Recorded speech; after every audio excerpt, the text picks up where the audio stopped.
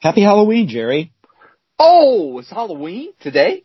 I figured you would be the last person to know, so I thought I'd give you a Man, head that was start. a surprise. That's a surprise. Yeah, I know it's a surprise. I figured you didn't know. Yeah. Figured I'd help you out. Thank you. I'm very capable of surprise. I can be surprised easily. Yeah, because you know so little. That's easy. When it comes to dates and the day and all that stuff, I am clueless. I have a very difficult time. But enough about me. How you doing? Yeah. What are you wearing? Oh, I'm wearing the Season of the Rat shirt. Oh, okay. I'm wearing the wolf shirt. I'm wearing the one. I live here too. Good for you. Yeah. Hosted by Bonfire. You know, Proceeds I was trying go to the Center for Human and Nature. Center for Humans and Nature. I was trying to figure out how many times I've, mentioned them not as a sponsor, but on the show, and I realized all I have to do is remember the number of times that I've said something poorly about them, then just multiply it by 2 to make up for all the times I've had to apologize for my boorish behavior, and there you have it. I got a formula to figure that out. Boorish. I like that. Yeah. Oh, man. So, yeah, you need some kind of formula, some kind of algorithm. But in any case, all right. Yeah, well, that's the deal. We know what we're wearing. We know what our sponsor is, that T-shirt I just mentioned.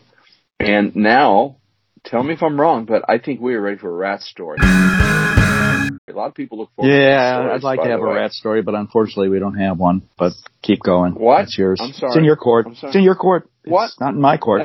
I'm not a traitor. I respect rats. You apparently don't. What?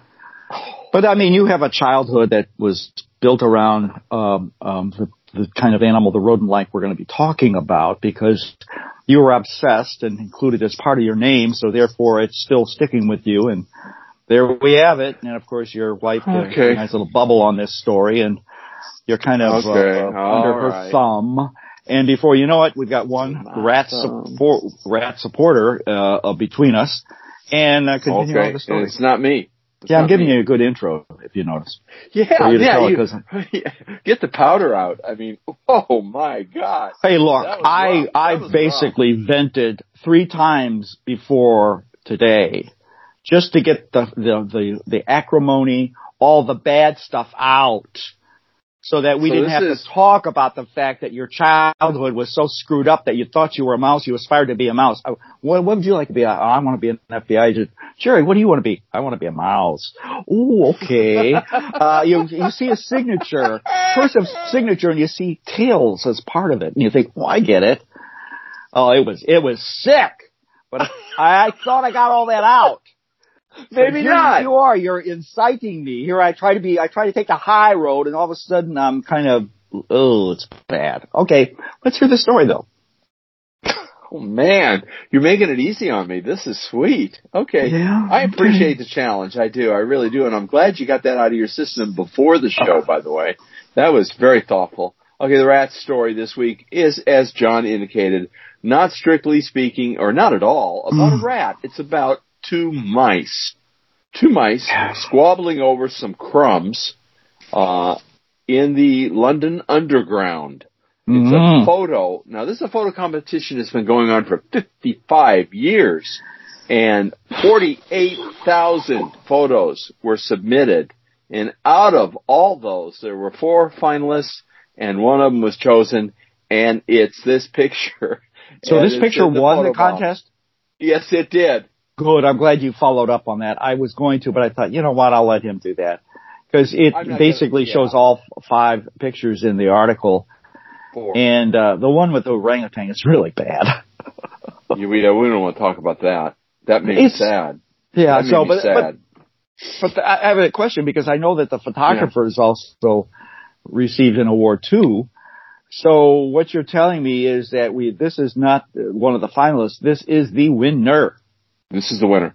Good. This is the winner. Nature photography. Yeah. Now here's the deal. If you look at this picture,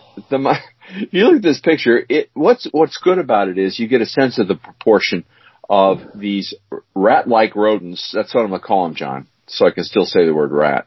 These rat-like rodents are fighting over things, but I mean, they look like humans fighting. It looks like the bigger rat is mouse is trying to strangle the smaller mouse. He's like he's got him by the lapels or by the neck, and he's trying to wring his neck. You'll see it's in the photobomb. And then I must warn you, my better half, Mary Jane Daniels, maiden name Mara, couldn't resist. When she saw this picture, she put a little bubble on it like the big mouse was talking to the little mouse. And here's what he's saying. I know it was you, Fredo. Straight from I understand the pressure you're going through to put this non-rat story into the show.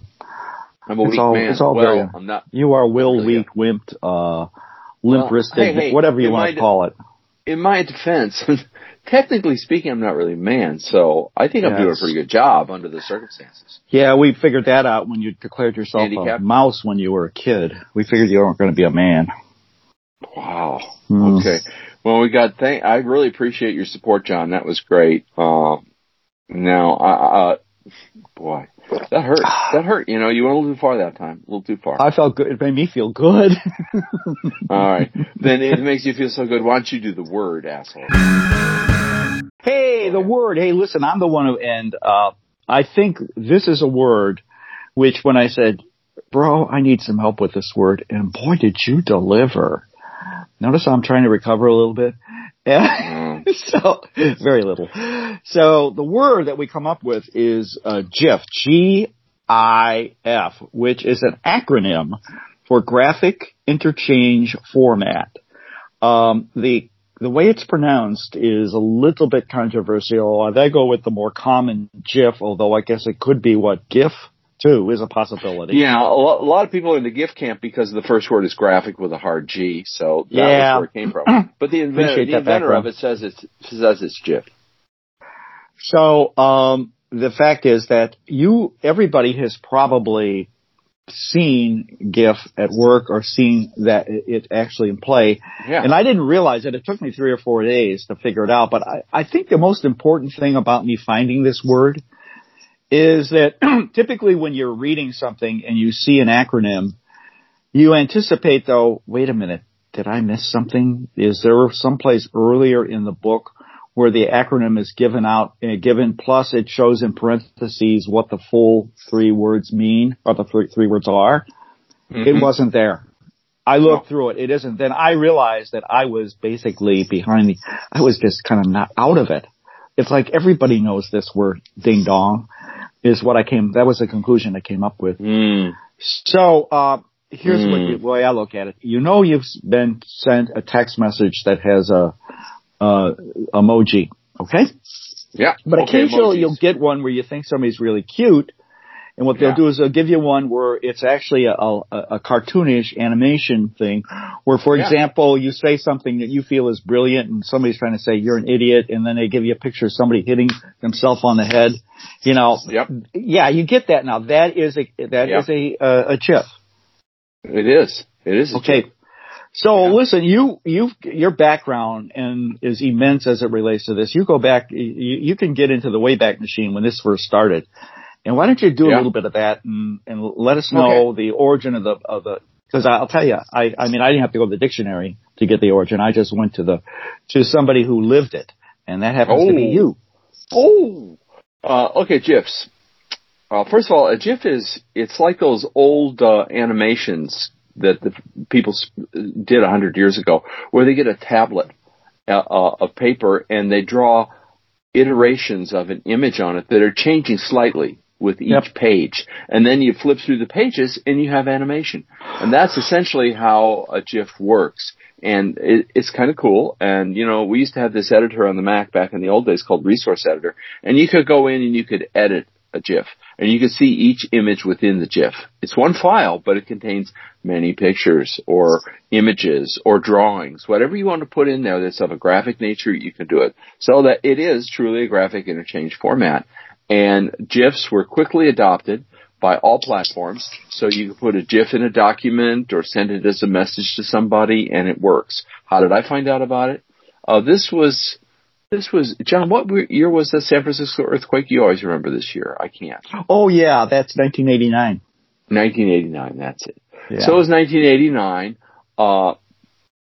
I got hired by Ziff Davis along with a handful of other people, and we all knew each other because we all worked together on an electronic publication called the Mac Underground that Mary Jane and I started up, and we sold it to Ziff Davis, and that's how they knew about me, my friend Chuck Farnham, John Anderson, Derek, another fellow, I forget his last name now. But anyway, we were all involved in this, and as part of Ziff Davis wanted us to start a program to digitize all their content, past and future. And toward that end, they wanted to partner with certain companies, and one of them was CompuServe. So we went to CompuServe, this big behemoth in Ohio, and they were the big digital distributor at that time. They had it was like a big, huge bulletin board thing. And in 1980, it was a big deal. So in any case, the guy one of the guys they first hired was the inventor of the GIF. And, we got to spend 3 hours with him, and he explained how it was done. And of course, the only reason he invented it was for, wait for it, pornography. Oh, jeez. You gotta be kidding me. No, we were in there, and this guy was truly obsessed, and he had no social skills whatsoever. And, but he had he wanted us to meet his girls, as he called them. This is 1980, and man, even then, it was a little difficult to swallow. We went out of that room oh man, this guy, I think I know why he named it GIF instead of GIF, because when he meets a woman, he's done in a GIF. That's good. I like it. It's the truth. That's the etymology you're not going to find in your pocket dictionary. No, you're not. No, you're not. No, you're not. Okay. Oh, God. That's it, John. Okay, well, that's good. I happened to run into this word as I, mentioned that I saw this acronym, and it was in a book I'm reading called Swing Kings. And so I saw it Good book. Because the book centers on videos, a lot of videos. So somebody said I shared a memorable GIF of Manny Ramirez, a baseball hitting star, swinging. So it's all good. I like it when we can have a word that has become a part of our language, and it's, I think, something which, everybody should probably know if they want to kind of be somewhat outside the cave. So. Yeah. Well, people use them. They use GIFs. I say GIF, and I think I started saying GIF after I met that guy, because I thought, well, I'm not gonna do it like he does it. That's kind of like the way you know what I mean? I don't want to end up like that guy. That pervert. Oh, I didn't say that. It was a little, it's a little more than being a pervert. A little kinky. It's a little kinko. Sad. Yeah, that was pathetic pervert. I like alliteration. You do, don't you?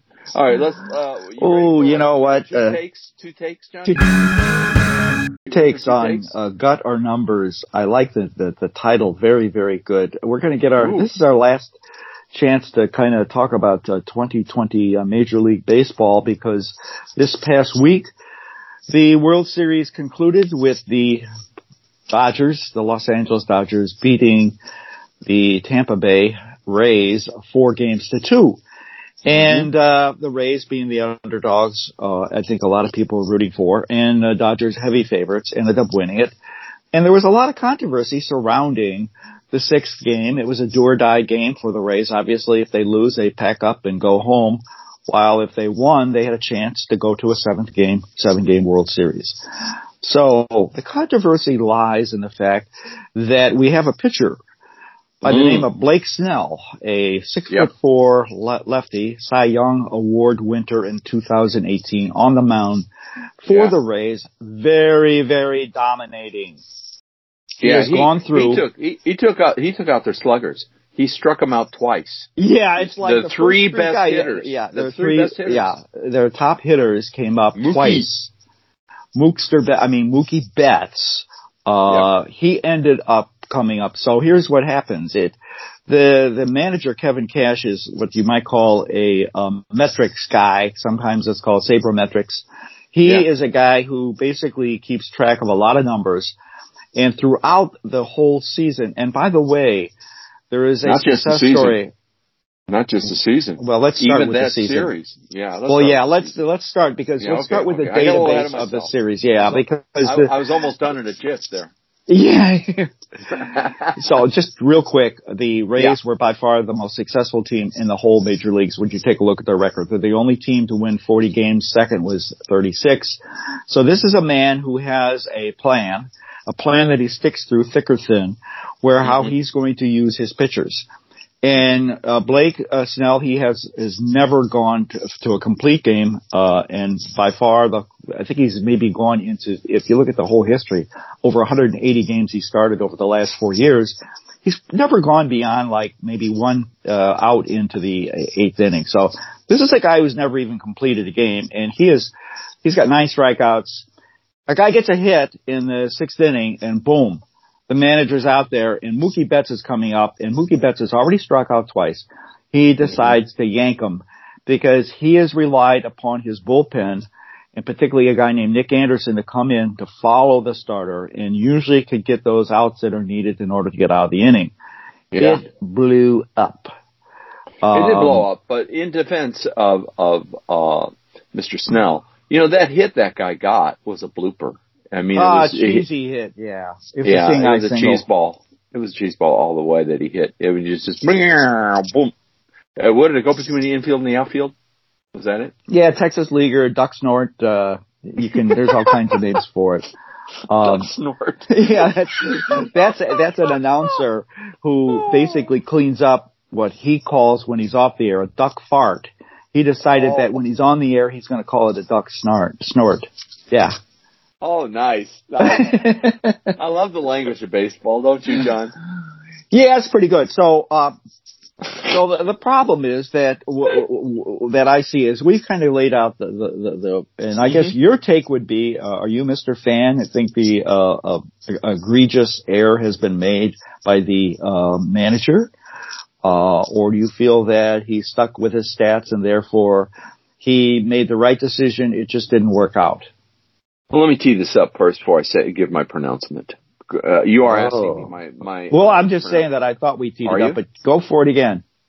Only one thing, and that is Game 2. I can't get Game 2 of this World Series out of my mind. Oh, good. Another game. Game 2, we've got the same setup. We got Snell on the mound, and was it Game 2 he did this? I'm pretty sure it was. Tell me if I'm wrong. He got up there and he was pitching a similar kind of game. He was really scorching it. And all of a sudden, he wasn't. And 2 runs got scored off of him. Now, 2 men got on base. That was what it was. They had 2 men on base. And they pulled him in the same Nick Anderson is the replacement guy. Is that right? Yes, it is. Yeah. You're spot on. Nick came in to relieve, and he saved the day and got him out of that bad inning. So, it's not like this is a distant memory for Kevin Cash, the manager. He's going, hey, wait a minute. This is deja vu all over again. I'm not going to chance it. And plus, maybe Mookie and the boys have figured out Blake's mojo, and they got him decoded.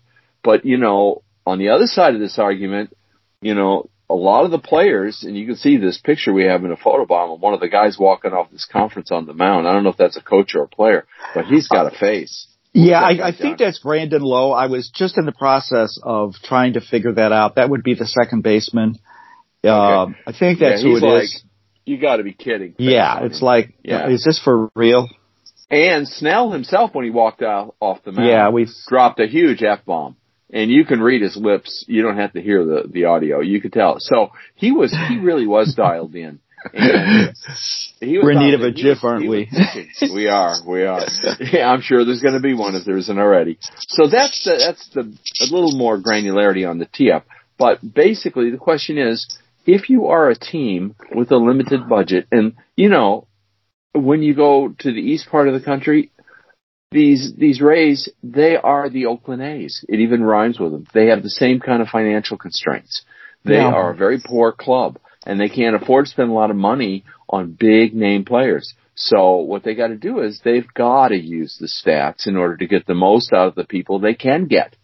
So that's Kevin Cash's sin. Now, am I a metrics or a statistics guy when it comes to baseball? I'm both. I'm for metrics during the season because that's how you acquire talent and get through the season and put together streaks and other good things. But I think it's a different game when you get into the postseason.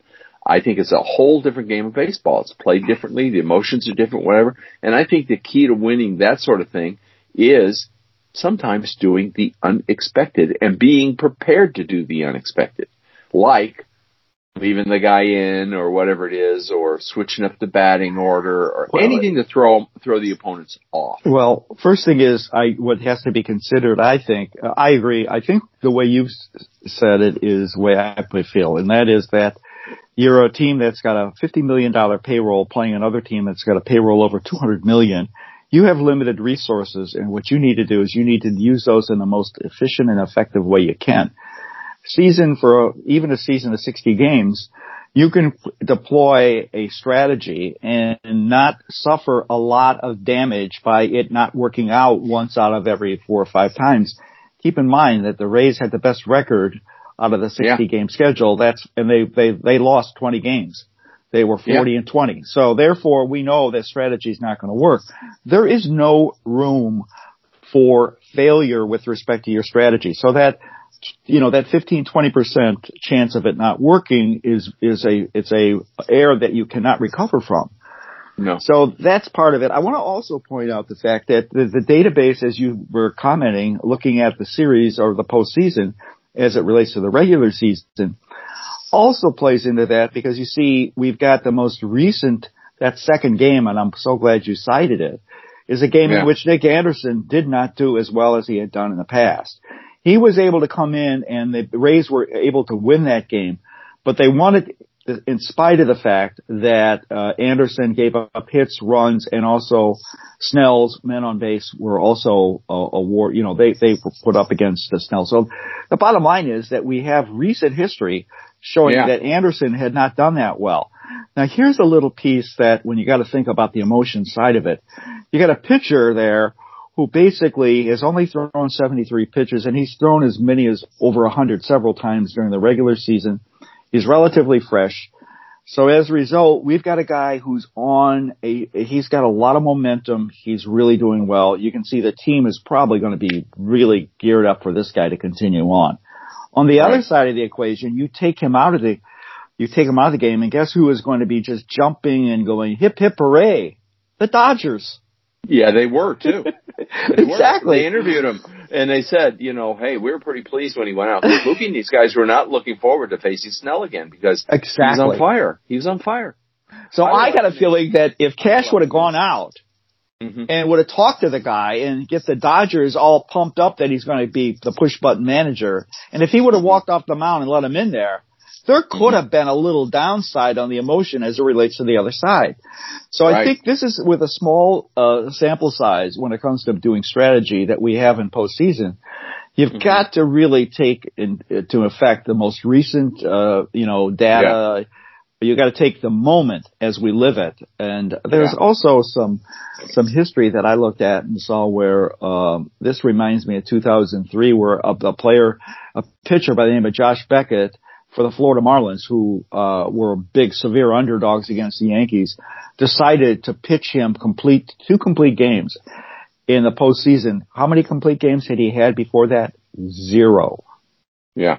So in other words, he felt that the emotion and the momentum and everything would carry you. And I think this is a time where, as a fan, we all want to see it. Hey, this is the World Series. Let's have some fun. Come on. Yeah. How's anyone ever going to pitch a no-hitter if you never finish a game? Yeah, that's a whole nother. I hate those combined no-hitters. Let's do groaners because we got a schedule to keep. Okay. Oh, groaners. We've got groaners. Do we have groaners? Yeah. I've got groaners. I do. You have groaners? That's what I've been told. So let's go ahead and let's go. Shoot. I'm ready. Yeah, you're ready, but I've got here we go. Photos. Okay. I've got 2 groaners. Our groaners are provided to us by Vincent Anthony Lauter Jr., commonly referred to as the coach. The coach. He gives me 4 groaners this last week. He can hardly wait. The show will be over a matter of minutes, and before I know it, I get a text message with some fresh groaners. So here we go. He was quick. All right, let's go. He's really quick on the trigger when it comes to groaners, of course, only. In a jiff. Okay. In a jiff, yeah. Okay, so I'm looking through because these are so good. Okay, I got them. I got it. Okay, here, first one. What happens when you cut the oxygen supply to the king? What happens when you cut? There will be no heir to the throne. Oh, that is excellent. I like that one. Oh, I should have maybe saved that. Ooh.